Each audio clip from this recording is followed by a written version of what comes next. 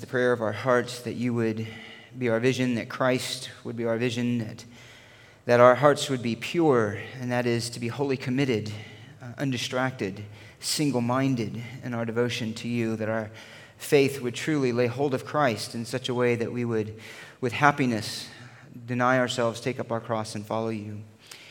And yet we know, Lord, that our desire to obey you with everything that is in us is hindered by our remaining sin, is hindered by our weakness, is hindered by our ignorance. But for your people, for your children, that is our truest desire.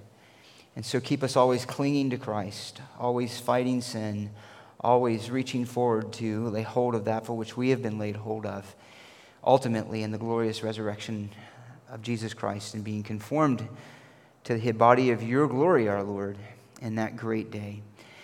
And so we know how you minister to us in the meantime is through your word, through your eternal word. You protect, teach, shape, convict, train us, rebuke us, encourage us, comfort us. And so we pray that you would do that this morning and particularly prepare us as we come to your table.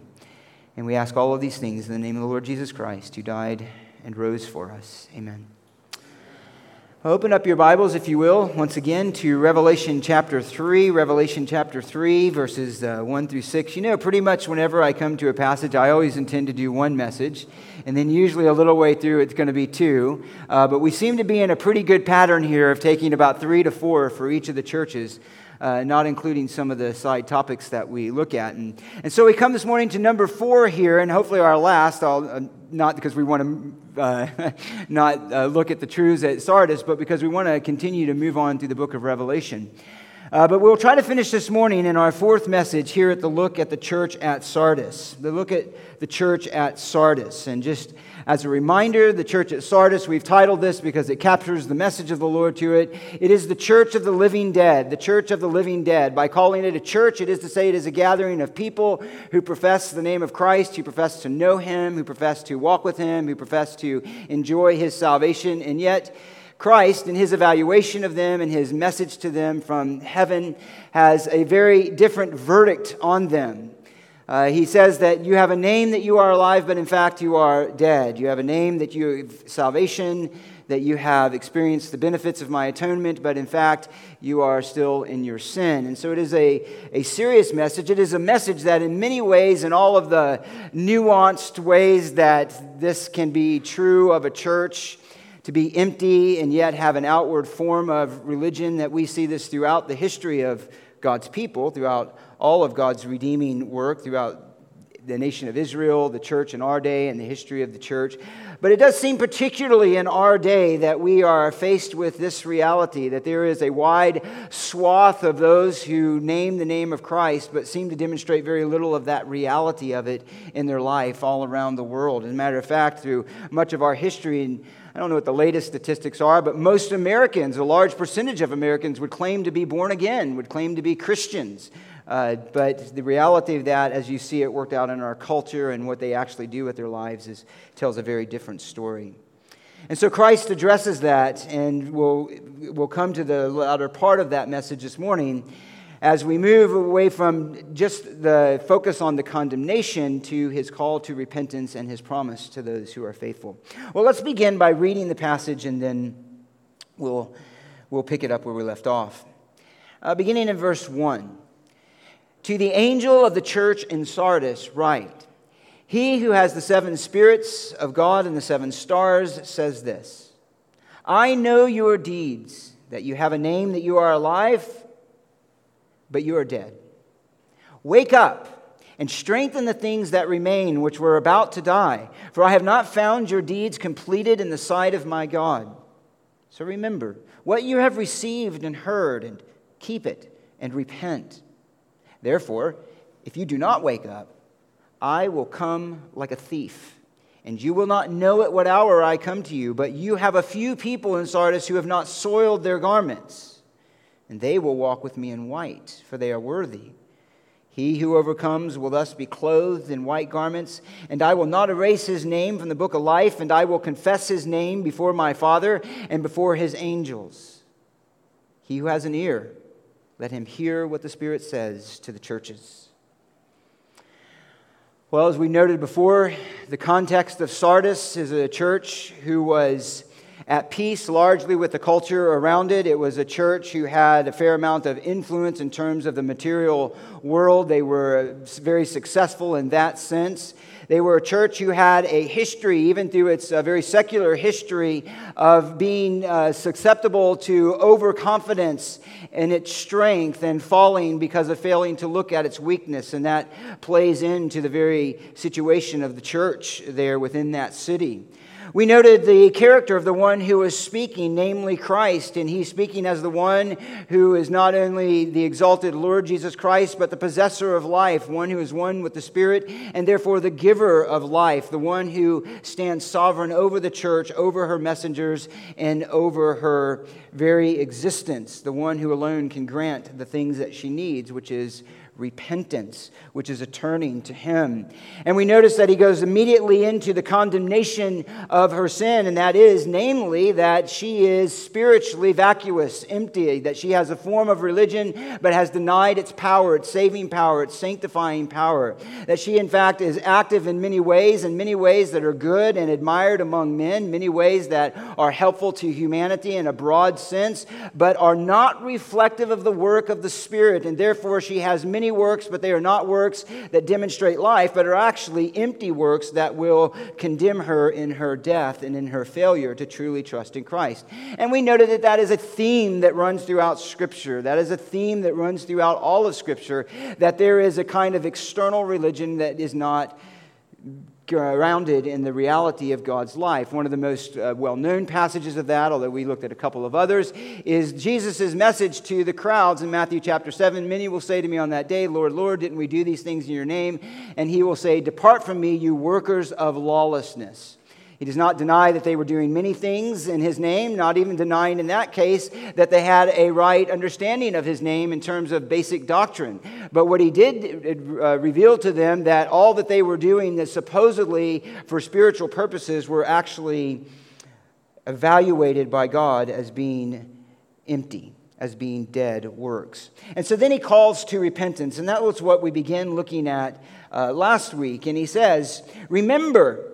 That is the first call. Remember what you've received and heard. In other words, remember the gospel that came to you in power at first. Remember the gospel that you received. Remember the gospel that established you as a church in that city at Sardis. Remember the gospel that worked out obedience in your life. You have strayed from that, and remember it and go back to where you have come. Remember what you've received and heard and keep it and repent. And if you do not, therefore, in the middle of verse 3, he says, if you do not wake up, I will come like a thief, and you will not know at what hour I will come to you. And that is the second part. The first part of the call to repentance is a divine command to remember, to keep, and to repent. And the second part of his call to repentance is a divine warning. It's a divine warning. He says, I will come to you as a thief, like a thief, characteristic of a thief. And you will not know at what hour I will come to you. So the warning is this: if you do not wake up, Christ is going to bring judgment. He's going to bring judgment. Now, what judgment is he talking about here? Well, is he talking about a specific judgment in the history of the church? In other words, a special coming of the Lord to the church in judgment to eradicate her from her position of prominence, to judge her in that sense? Or is he referring primarily to the eschatological judgment, that judgment that comes at the end of the age, that judgment that is attendant with the appearance of Christ on earth? It's difficult to say, and there really isn't a need to be overly precise. In reality, every judgment of Scripture is an anticipation of the final judgment.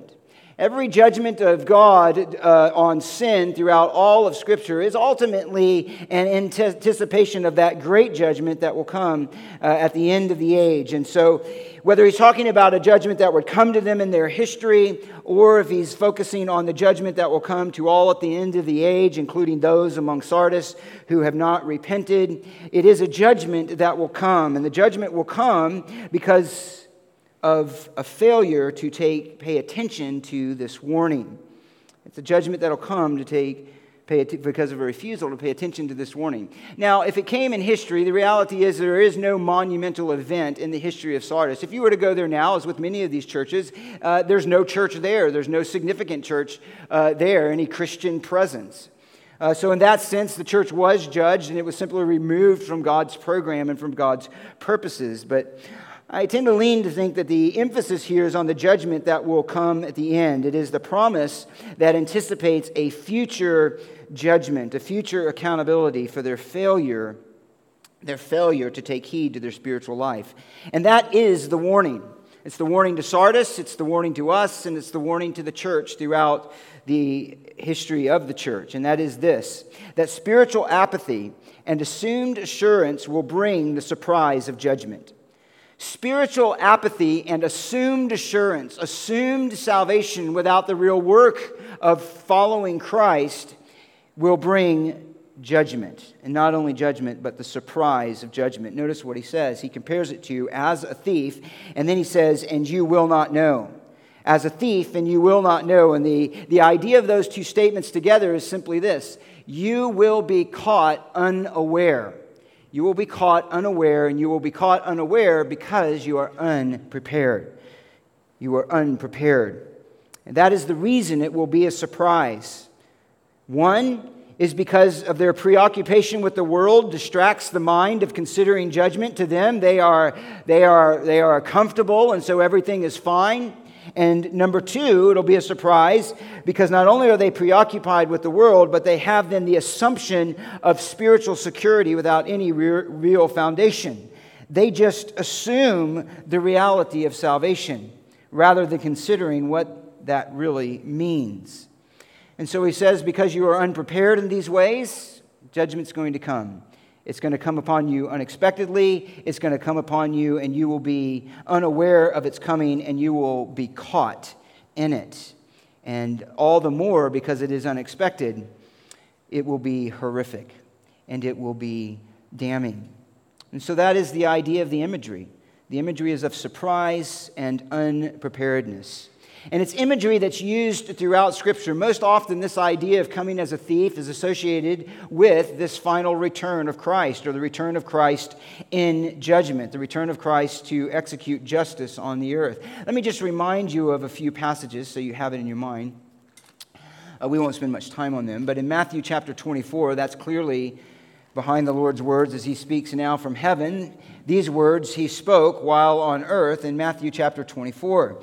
After he had given the great teaching of the Olivet Discourse about the destruction that is to come upon Judah, about the man of lawlessness who is going to rise, the abomination that is going to be placed within the temple, the great judgment that is going to come upon the people of Israel, and then as he anticipates his return from the clouds in glory and with the Father, as he anticipates that some will be spared and some will be left to experience this judgment, he concludes that in Matthew 24 and verse 42 with this. Therefore, and these are the same words used in Revelation 3. Therefore, be on the alert. That's the same word that's translated wake up in Revelation 3. Be on the alert, for you do not know which day your Lord is coming. But be sure of this.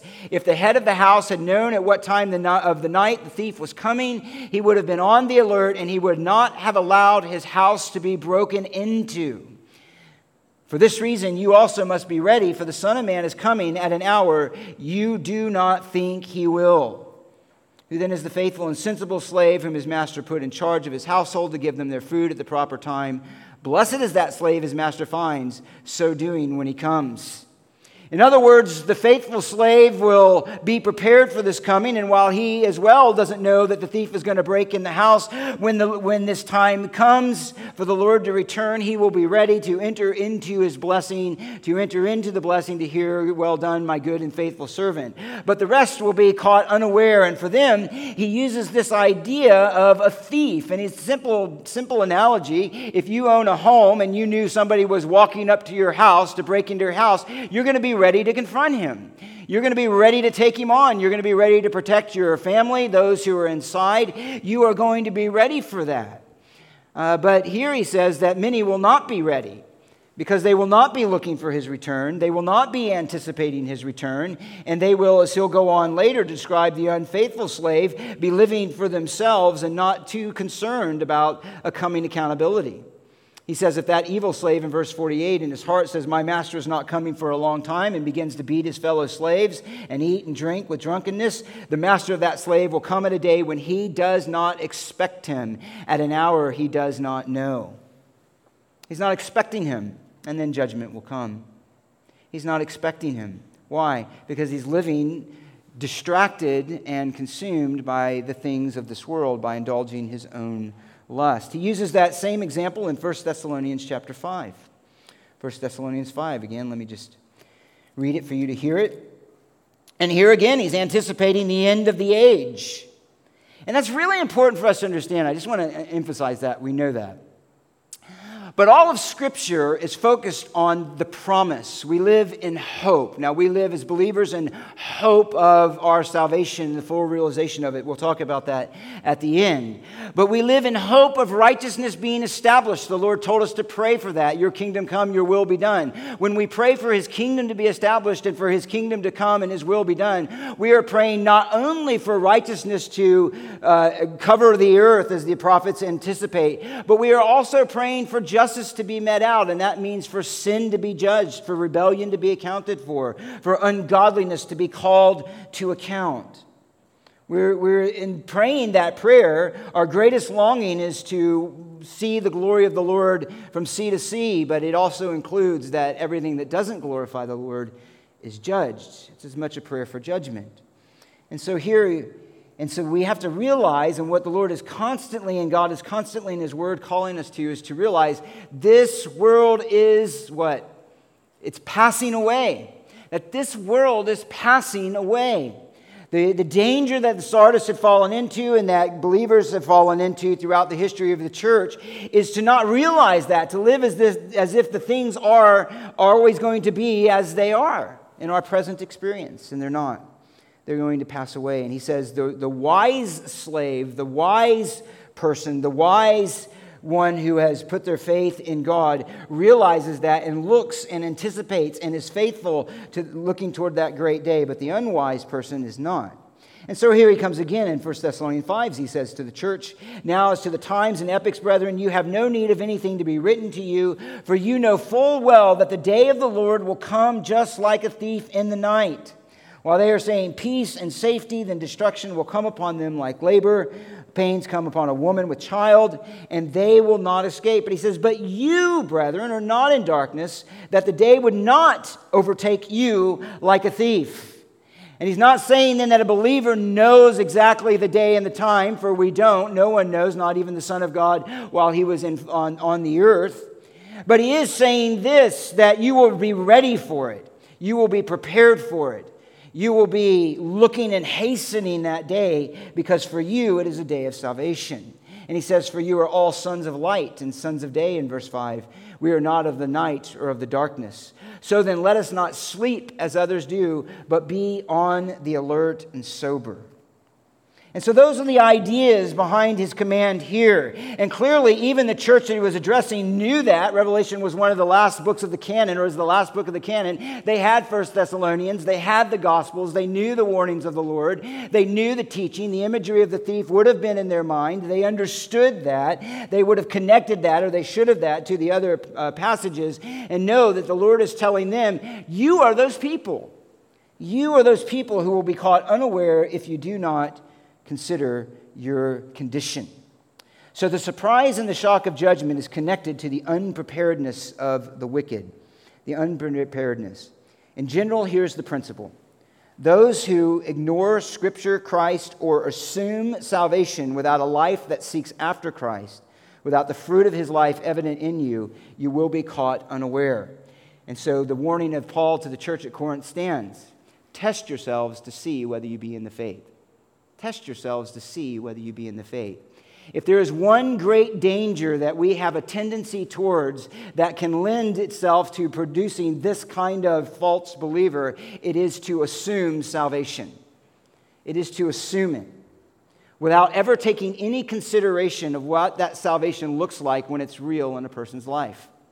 without bearing the fruit of it. Now, we've talked about some of that in the past. I'm not going to rehash it, but let me just remind you. It is the theology that says that Christ can believe in his saving work and one can be justified but have no experience of sanctification in their life, no obedience in their life, no transformed life. I gave you the example of one teacher out of a school at Dallas. Now, they don't all believe that, but this one is, Zane Hodges, who said that somebody can even later in their life deny Christ and still be counted a Christian because they intellectually believe the truth of the gospel. Or those who think we can play willy-nilly with the commands of Scripture and its authority and allow those things that are grossly and explicitly sin into the church with sexuality and so forth. It is to assume salvation is just to assume that everything is fine without considering what repentance is, what faith is, what regeneration produces. So that's his warning there, but I want to move on. In the midst of that wraps up what we covered last week. In the midst of that, though, he does give commendation. He does give some hope. He does give some encouragement. And he begins that in verse 4. And he moves on now to the commendation from Christ. Commendation from Christ. And he says in verse 4, "But you have a few people in Sardis who have not soiled their garments, and they will walk with me in white, for they are worthy." You have a few people in Sardis who have not soiled their garments. What a tremendous, tremendous commendation for those who remain faithful to Christ. And the contrast here is meant to be striking. It's strong in terms of grammar. It's the strongest way that you can express contrast between two ideas. He says, "but" would be it. If you were to write that out to emphasize the way that it really is to reflect it, it would be in all capitals. But in contrast to that, here is a word of hope. You have a few people who have not soiled their garments. It's a word of encouragement to the faithful. And notice here just something that would be easy to go past. I want to highlight it. He says, you may have a note in your Bible. He says, you have a few people there. He actually says, you have a few names there. You have a few names. Now, he used that term earlier in this text to speak of the idea of reputation. He says, you have a name that you are alive. People look at you and they assume you are alive. But here he's using it in the more common sense, in a different sense. He's saying, you have a few names in Sardis. And that's important to say this, because it is simply to highlight the fact that he knows them personally. God is aware of them as individuals. God knows those who have remained faithful to him. It's really a very precious term. It's really a very precious way to identify them. It is a way to say, and those who have remained faithful, I know you by name. I know you by name. I know who you are. You are not hidden from my eyes. I am aware of your faithfulness. It's a great encouragement. I thought of a couple of passages when I was first going through that. In Isaiah 43:1, how precious this is, speaking to Israel. He says, do not fear, for I have redeemed you. I have called you by name. Listen to what he says. He says, you are mine. You are mine. You are my possession. As he said earlier in Exodus 19, of all the nations of the world, you are my possession to be a holy nation, a kingdom of priests, a holy nation and kingdom of priests. You are my firstborn, mine called out of all the nations. You belong to me. You belong to me. It's really precious. And you'll remember the words of the Lord Jesus in the Gospel of John, in that wonderful account or imagery of him as the shepherd. He says this in John chapter 10, verse 3, to him the doorkeeper opens, and the sheep hear his voice, and he calls his own sheep by name, and he leads them out. He leads them out. It is to say this, believer, that Christ knows you personally. Now, we know that, but it's good to be reminded of that. He calls you, and he says, you are mine. You belong to me. I'm aware of you. I know who you are. I know what you're doing. I know your struggles. I know your joys. I know your desires. I know your difficulties. I know your fears. I know your failures. But I also know your faithfulness. I know your faithfulness. I know the choices that you're making internally. I know the choices that you're making externally. I know what you're doing. I'm watching you. It is the idea that was so beautifully reflected in Psalm 139. He knows our rising up, our lying down. He knows our thoughts before we think them, and so forth. He says, you have enclosed me behind and before. You know. And Jesus is affirming that here. I know. It's hard. and I know who you are, and I know that you have not soiled your garments. You have not soiled your garments. What does he mean by that? What does he mean by you haven't soiled your garments? Well, he may be drawing from the Old Testament law. There may be some reflection of that. If you remember in the Old Testament law, in the ceremonial sense, you could be clean or unclean. If you touched a dead body, you were unclean. There was a process of purification that you had to go to be allowed back into the cultus, the worship of the nation, and so on and so forth. And there were other ways you could be unclean. It may be that he has some of that in his mind, and it wouldn't have only been into the people of Sardis. Those Gentiles called out as well would have had some background of this in their own experience.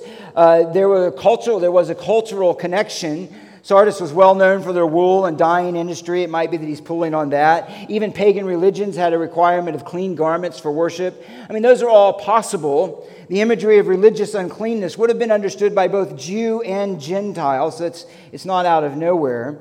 But we can be assured that he's not drawing from pagan imagery because nothing within the pagan religions in any way had a biblical concept of holiness and of righteousness and of redemption. So he's not connecting with that.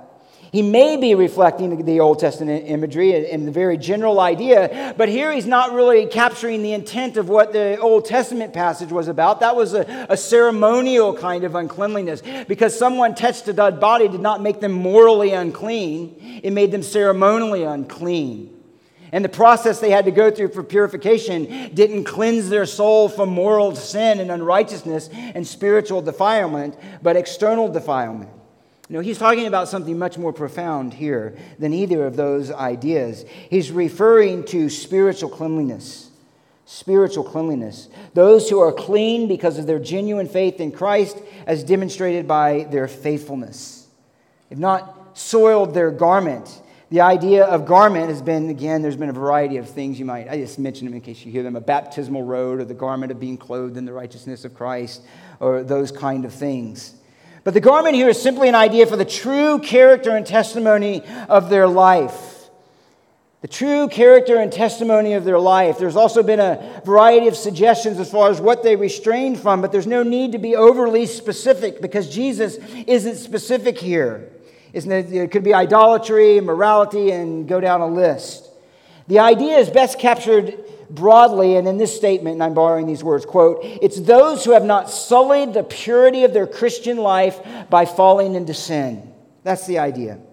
Those who have not sullied their Christian life by falling into sin, in patterns of sin, in habits of sin. They've remained faithful in their discipleship to Christ. And I want to highlight just this about that before we move on, is this is a significant commendation because their faithfulness shines in the midst of a church of such compromise and such opportunity to compromise and to go with the flow, to adopt the culture, to make excuses and to rationalize sin. This is a reminder that Christ knows those who don't do that, who remain faithful to His word. It's a reminder of this to us too, beloved. This is the encouragement I want to give.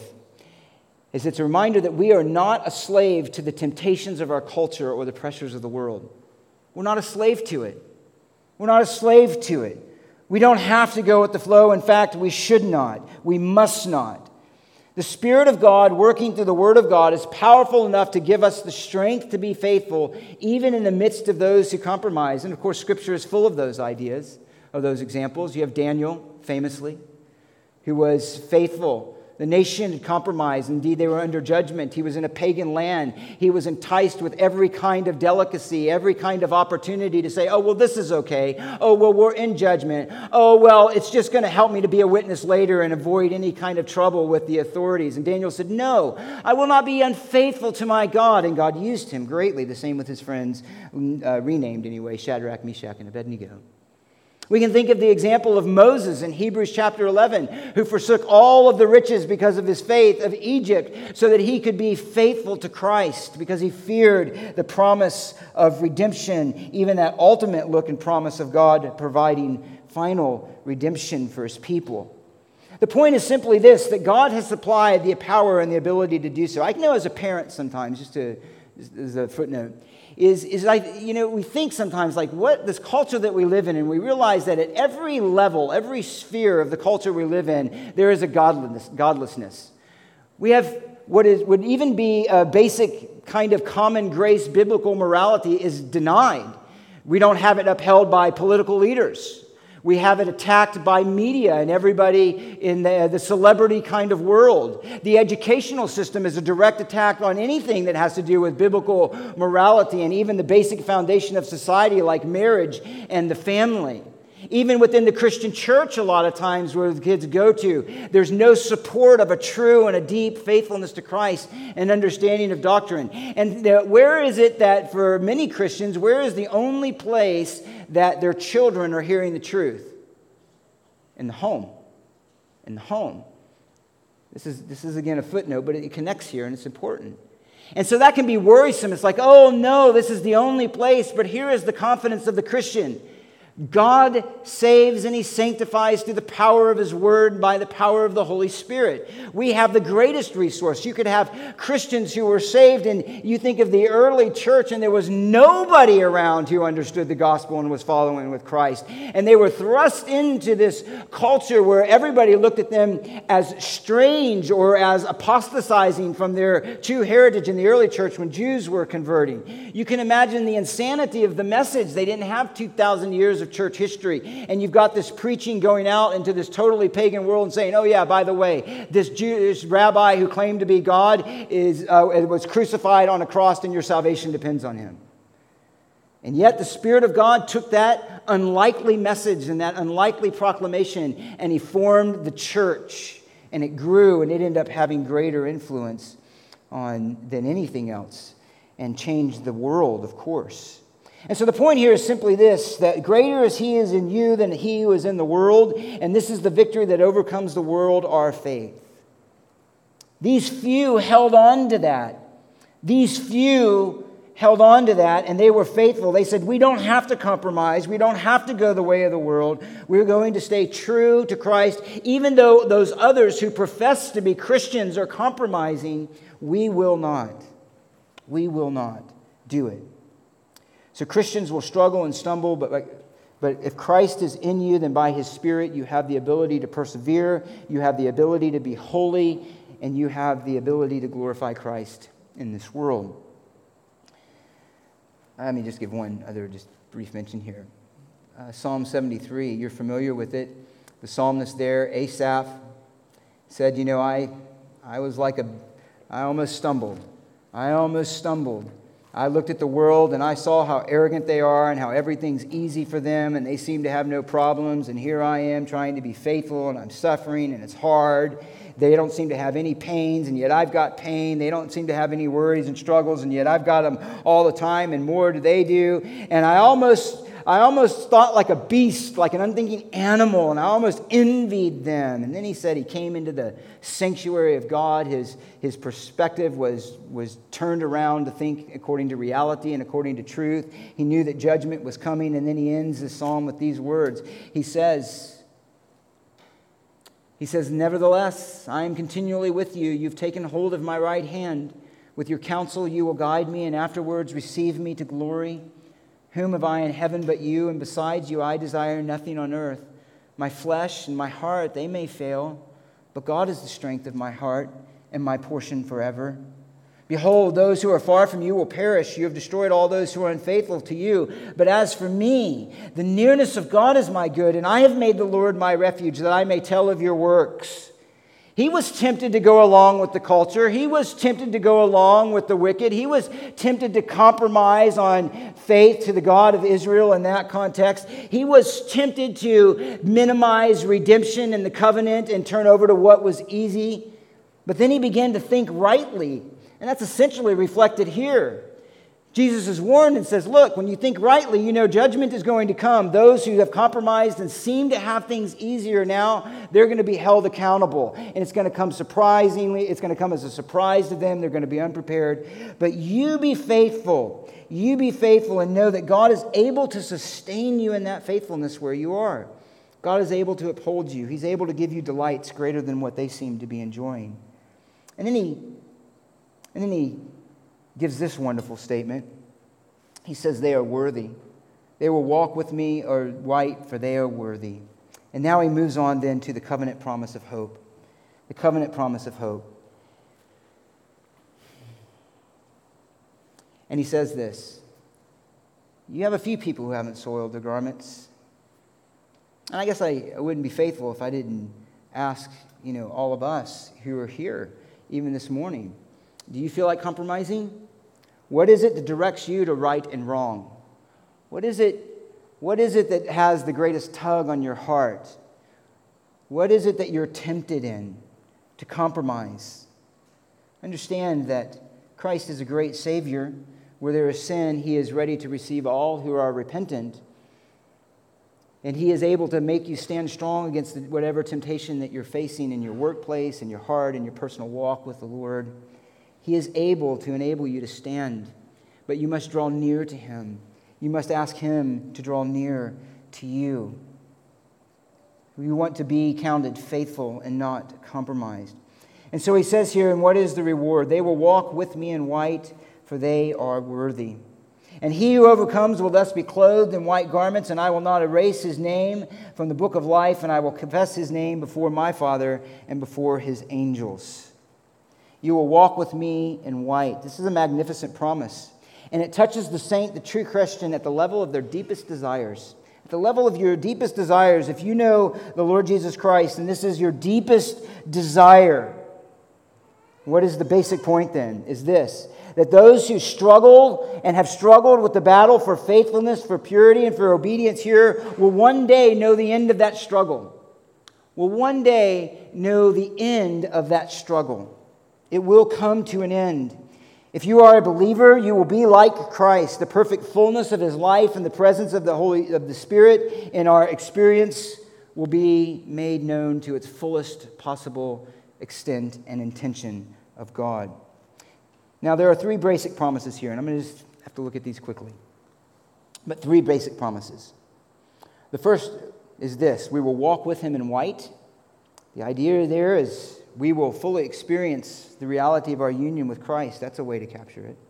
The second is this: we will not be erased from the book of life. You will walk in Him with white. You will not be erased from the book of life, and He will confess your name before the Father and His angels. Let's look at these. First, the promise is this: if you hold on, if you remain faithful, if you don't compromise, you will walk with Him in white. It's a marvelous statement. There's a marvelous statement connected to the idea of overcoming the world. What does it mean to overcome the world? Overcoming the world with its lust, with its lies, with its temptation to be unfaithful. He says it's a picture of believers participating. Some see here primarily as a picture of believers participating in a victory parade. That wasn't uncommon for victors to come in and for those who were among the crowds to be wearing white. And that certainly is possibly the idea here, and it was included the idea, but I don't think it's the main idea. It's not the main idea. He's saying, you will walk with me in white. It's attached to overcomer. Yeah, there is the idea of that victory and being in the victory, but the language takes us into something much more special than simply being counted a victor. It is to be counted a victor in the full experience of that victory and the one who has won it for us. In other words, the full intimacy of our union with Him. Let's consider that. You will walk with me in white. You will be clothed in white. It's an expression, a common way to express holiness and to express purity. We can think of other examples of that. We could go to the Old Testament, but just staying in the New Testament, you can think on the Mount of Transfiguration. Remember, the Lord Jesus Christ, He was there with Moses and Elijah, and what did His clothes become like? White. There's a sense of glory. There's a Shekinah glory there. There's the presence of God, but it communicates holiness. It communicates purity. This is my beloved Son in whom I'm well pleased.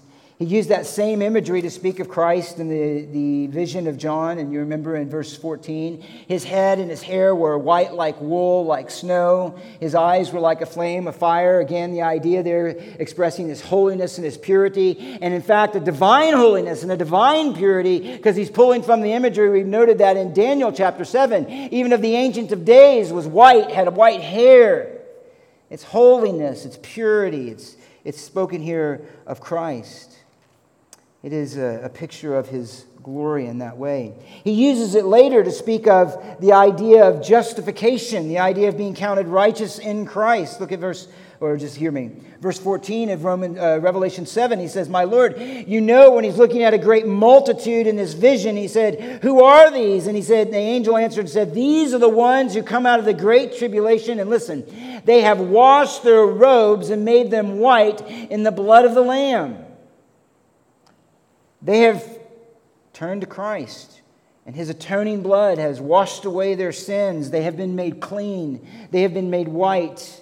They have been given robes of white that picture that righteousness of Christ that they have been made to share in through his death and resurrection. You have that again in Revelation 22:10. Do not seal up, or Revelation chapter 22, it's the idea of them being in white. It also has the idea of sanctification.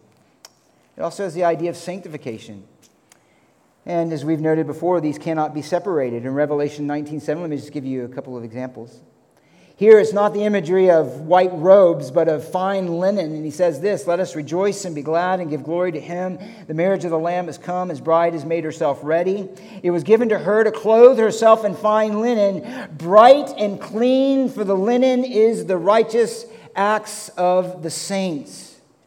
There's picking up on that imagery of a white garment. It's clean and it's bright, it's effulgent, and it's the righteous act of the saints. He says in verse 14, "And the armies which will return with Christ when he comes from heaven to judge the earth are clothed in fine linen, white and clean, and they were following him on white horses." It has this sense of holiness and purity. It is that purity that comes from being counted clean and righteous in Christ. It has the idea of those who have been counted clean in Christ, demonstrate that through their life. They're the righteous deeds of the saints. And we noted you can't separate those two things. And so in here, he says that you will clothe yourselves in white. They will walk with me in white, is speaking that there will be a day when there will be you in my presence, and you will know the holiness and purity that you're struggling for now, but you'll know it in its fullness in the time to come. Ultimately, it anticipates the promise of the full realization of our salvation. Let me just connect it with this idea. Now consider this. He says in Ephesians 1, he says these words. He says that he's blessed us with every spiritual blessing in the heavenly places, that we were chosen in him before the foundation of the world. And look at verse 4 if you're there. He says in the middle of that, he's chosen us in him before the foundation of the world, that we would be what? Holy and blameless before him. Holy and blameless before him. Listen to how he says it in Colossians chapter 1. He has reconciled you through his fleshly body through death in order to present you before him holy and blameless and beyond reproach. Listen to what Jude says. In Jude chapter 24, or verse 24, he says this. "Now to him who is able to keep you from stumbling and to make you stand in the presence of his glory, blameless with great joy. To the only God, our Savior, through Jesus Christ our Lord, be glory, majesty, dominion, and authority before all time, now and forever." If you are a Christian, stop and think about that. You will stand in the presence of an infinitely holy God with a majesty and a glory and an awesomeness to his presence that we can't even fathom. And he will look at you in the blazing light of his glory, look at you counted in Christ, in union with Christ, and he will count you holy and blameless. Now, if you know something, if you are a Christian, if there's one thing you know as well as anything else, you are not holy and you are not blameless. You're not. As a matter of fact, the more you grow as a Christian, you realize how much unholiness and blamelessness exists in you. If you are here and you're not a Christian, and you feel the weight of your sin, and you're struggling with your sin, and you know that you're corrupt, you know you're not living a life that's right, you know that if you were to die that you would be held accountable for your sin, and you feel the weight and the burden of that, you feel the guilt of it, you feel the shame of it, then the promise is for you and hope that you can come to Christ and one day be counted before him, even in all of your filthy rags that you have now. You can be counted before him, clothed in Christ's righteousness, and be counted holy and blameless. That's the longing. That's the promise. That's the longing of the heart of a believer. As a matter of fact, he puts it in this most beautiful and wonderful way in Ephesians chapter 5. And I just at least want to mention this. And he puts it in the context of marriage. He says in verse 25, "Husbands, love your wives as Christ loved the church and gave himself up for her." Why? "So that he might sanctify her, having cleansed her by the washing of the water of the word, that he might present to himself the church in all her glory, having no spot or wrinkle or any such thing, but that she would be" what? "Holy and blameless." That she would be holy and blameless. And then he goes back to Genesis 24 and he talks about the one flesh relationship of the husband and the wife. And he says, but actually, I'm referring to Christ and to the church. He made pure for himself a holy bride, to be holy and blameless before him, to reflect his glory, to reflect his life, to reflect his righteousness that he delights in, and he delights to see it in his people. And he died to create that in his people, and a people who would share in this holiness and who would be blameless before him. As a matter of fact, that's the great promise, isn't it? The marriage supper of the Lamb. The marriage supper of the Lamb. Then he said in verse 9 of Revelation 19, "Right, blessed are those who are invited to the marriage supper of the Lamb." These words are true words of God. It's a great illustration. It's a beautiful illustration. When we have a traditional marriage ceremony, what does the bride wear? She wears white. She wears white. Now, that's done out of tradition, and not everybody who wears white should be, in that sense.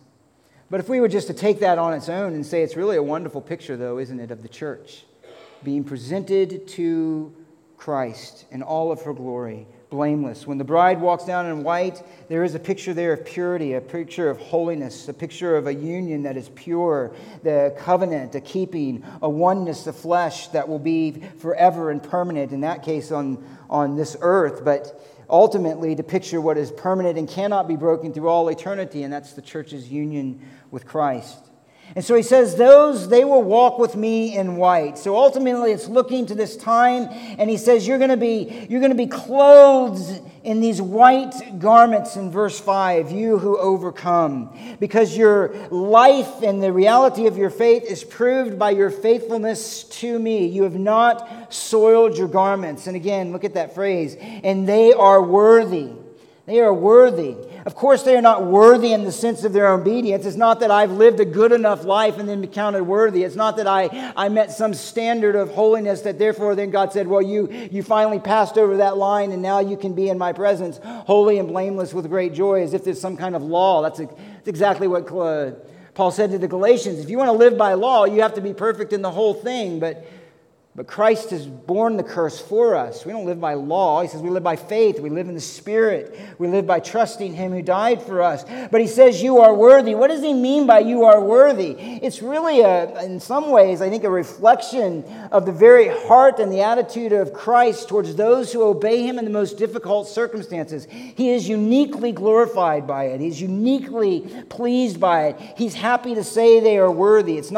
It's the sense that Paul uses the term in Ephesians 4:1, where he says, walk worthy of the gospel. Walk worthy of the gospel. Walk in a way that manifests the glory of Christ in the gospel and the glory of Christ. And Christ says that these are the ones who have done that. And I acknowledge that. I acknowledge that. It's a life that pleases Him. He's honored by our obedience. He's honored by our obedience. And the reality is that the greater the difficulty of our obedience, the more glory that goes to Christ when we trust Him. And so He says here, man, you've had a hard time. You've had other people who have compromised. You have those who claim Christ and yet they're not demonstrating it in their life. You live with affluence. You live in peace. You live with all kind of ways you could rationalize, compromise with sin, compromise with truth. You can make things easier in your life, but you haven't done that. And I'm glorified by it. And He says they are worthy. They are worthy. And then He promises that we will walk with Him. And that is a precious promise that has 4 pages of notes that I can't do in 2 minutes. And I don't want to just say it, so we will wrap it up next week. But here's the encouragement I want to come to here, that when we come to the Lord's table, as we come to the Lord's table, and we take these elements and we eat the bread and the wine, we have the gospel displayed. It's the whole gospel displayed. It is a picture of what Christ has done for us. We proclaim the Lord's death, he says. We proclaim the Lord's death until he comes. We proclaim his resurrection. We proclaim his current exaltation. We proclaim him as king. We proclaim him as Lord. We proclaim him as Savior. And when we take these elements, we're saying that I have committed my life to that. That's why they're for believers, not for unbelievers. It's for Christians. We're saying that I have trusted in Christ and I live daily in this communion with him that I'm seeking. I feed on the manna of his word and I seek to live by it. I'm one who is dealing with sin in my thought life and in my attitudes and in my actions, and I'm doing battle there. I'm one who is seeking to walk with him in righteousness, and when I fail, and I do all the time, I'm going to him and remembering that I'm made acceptable by God only because I'm washed in the blood of the Lamb. Only because he has made me clean, because he is my life, he is my hope, he is my salvation. God has done this for me, and I have but to trust him and to live consistent with what he's done. And so when we come to the table, we're saying those things. We're acknowledging before the world that we are the body of Christ, indwelled by his Spirit. We are acknowledging before the world that his judgment won't overtake us like a thief, because we're anticipating his coming and we're preparing our lives for that. We're saying that we are not going to be a people then who compromise. We're not going to be a people who take the easy way, but take the faithful way, the obedient way, the true way. And so God has established us that we could be reminded of these truths and more, and be encouraged in our faithfulness, be encouraged to walk with him, and encourage one another to do the same. So let me pray, and the men will bring the elements, and then we'll take them together. Father, thank you for your word. Lord, let us be like those faithful that you addressed there in Sardis. Lord, the church has compromised in so many ways around us. And it's not new to our age, but we live in the midst of it. Lord, help us to be the few that are faithful. Let us not compromise with the world's definition of sexuality or of truth. Let us not be ashamed, as we'll look at next week, to name the name of Christ and to say what is true and what is right, no matter how much it contradicts the ideologies of those in power, those who influence culture. Let us be faithful. Of course, in some ways, Lord, that's the easier way. Help us to be faithful in personal relationships, in family, in our workplace, where it's easier there and maybe some way we could compromise and it would seem nobody else would know. But let us not, because internally we were walking with you and seeking faithfulness in our motivations and our intentions. Let us be willing to stand against the grain and be found faithful and among the few who have not soiled our garments when we feel the pressures of friend groups and employees and neighbors and so forth. But to stand faithful. And we know that you will enable us, because if we know you, you have given us your Spirit, you have given us your word, and that is enough. Let us lay hold of them and do your work in us, Holy Spirit. And even now, as we consider these great truths in the table, encourage our hearts. Remind us of grace, and secure and make more confident our hope in the future when we'll be with you forever. In your name, Lord Jesus, amen.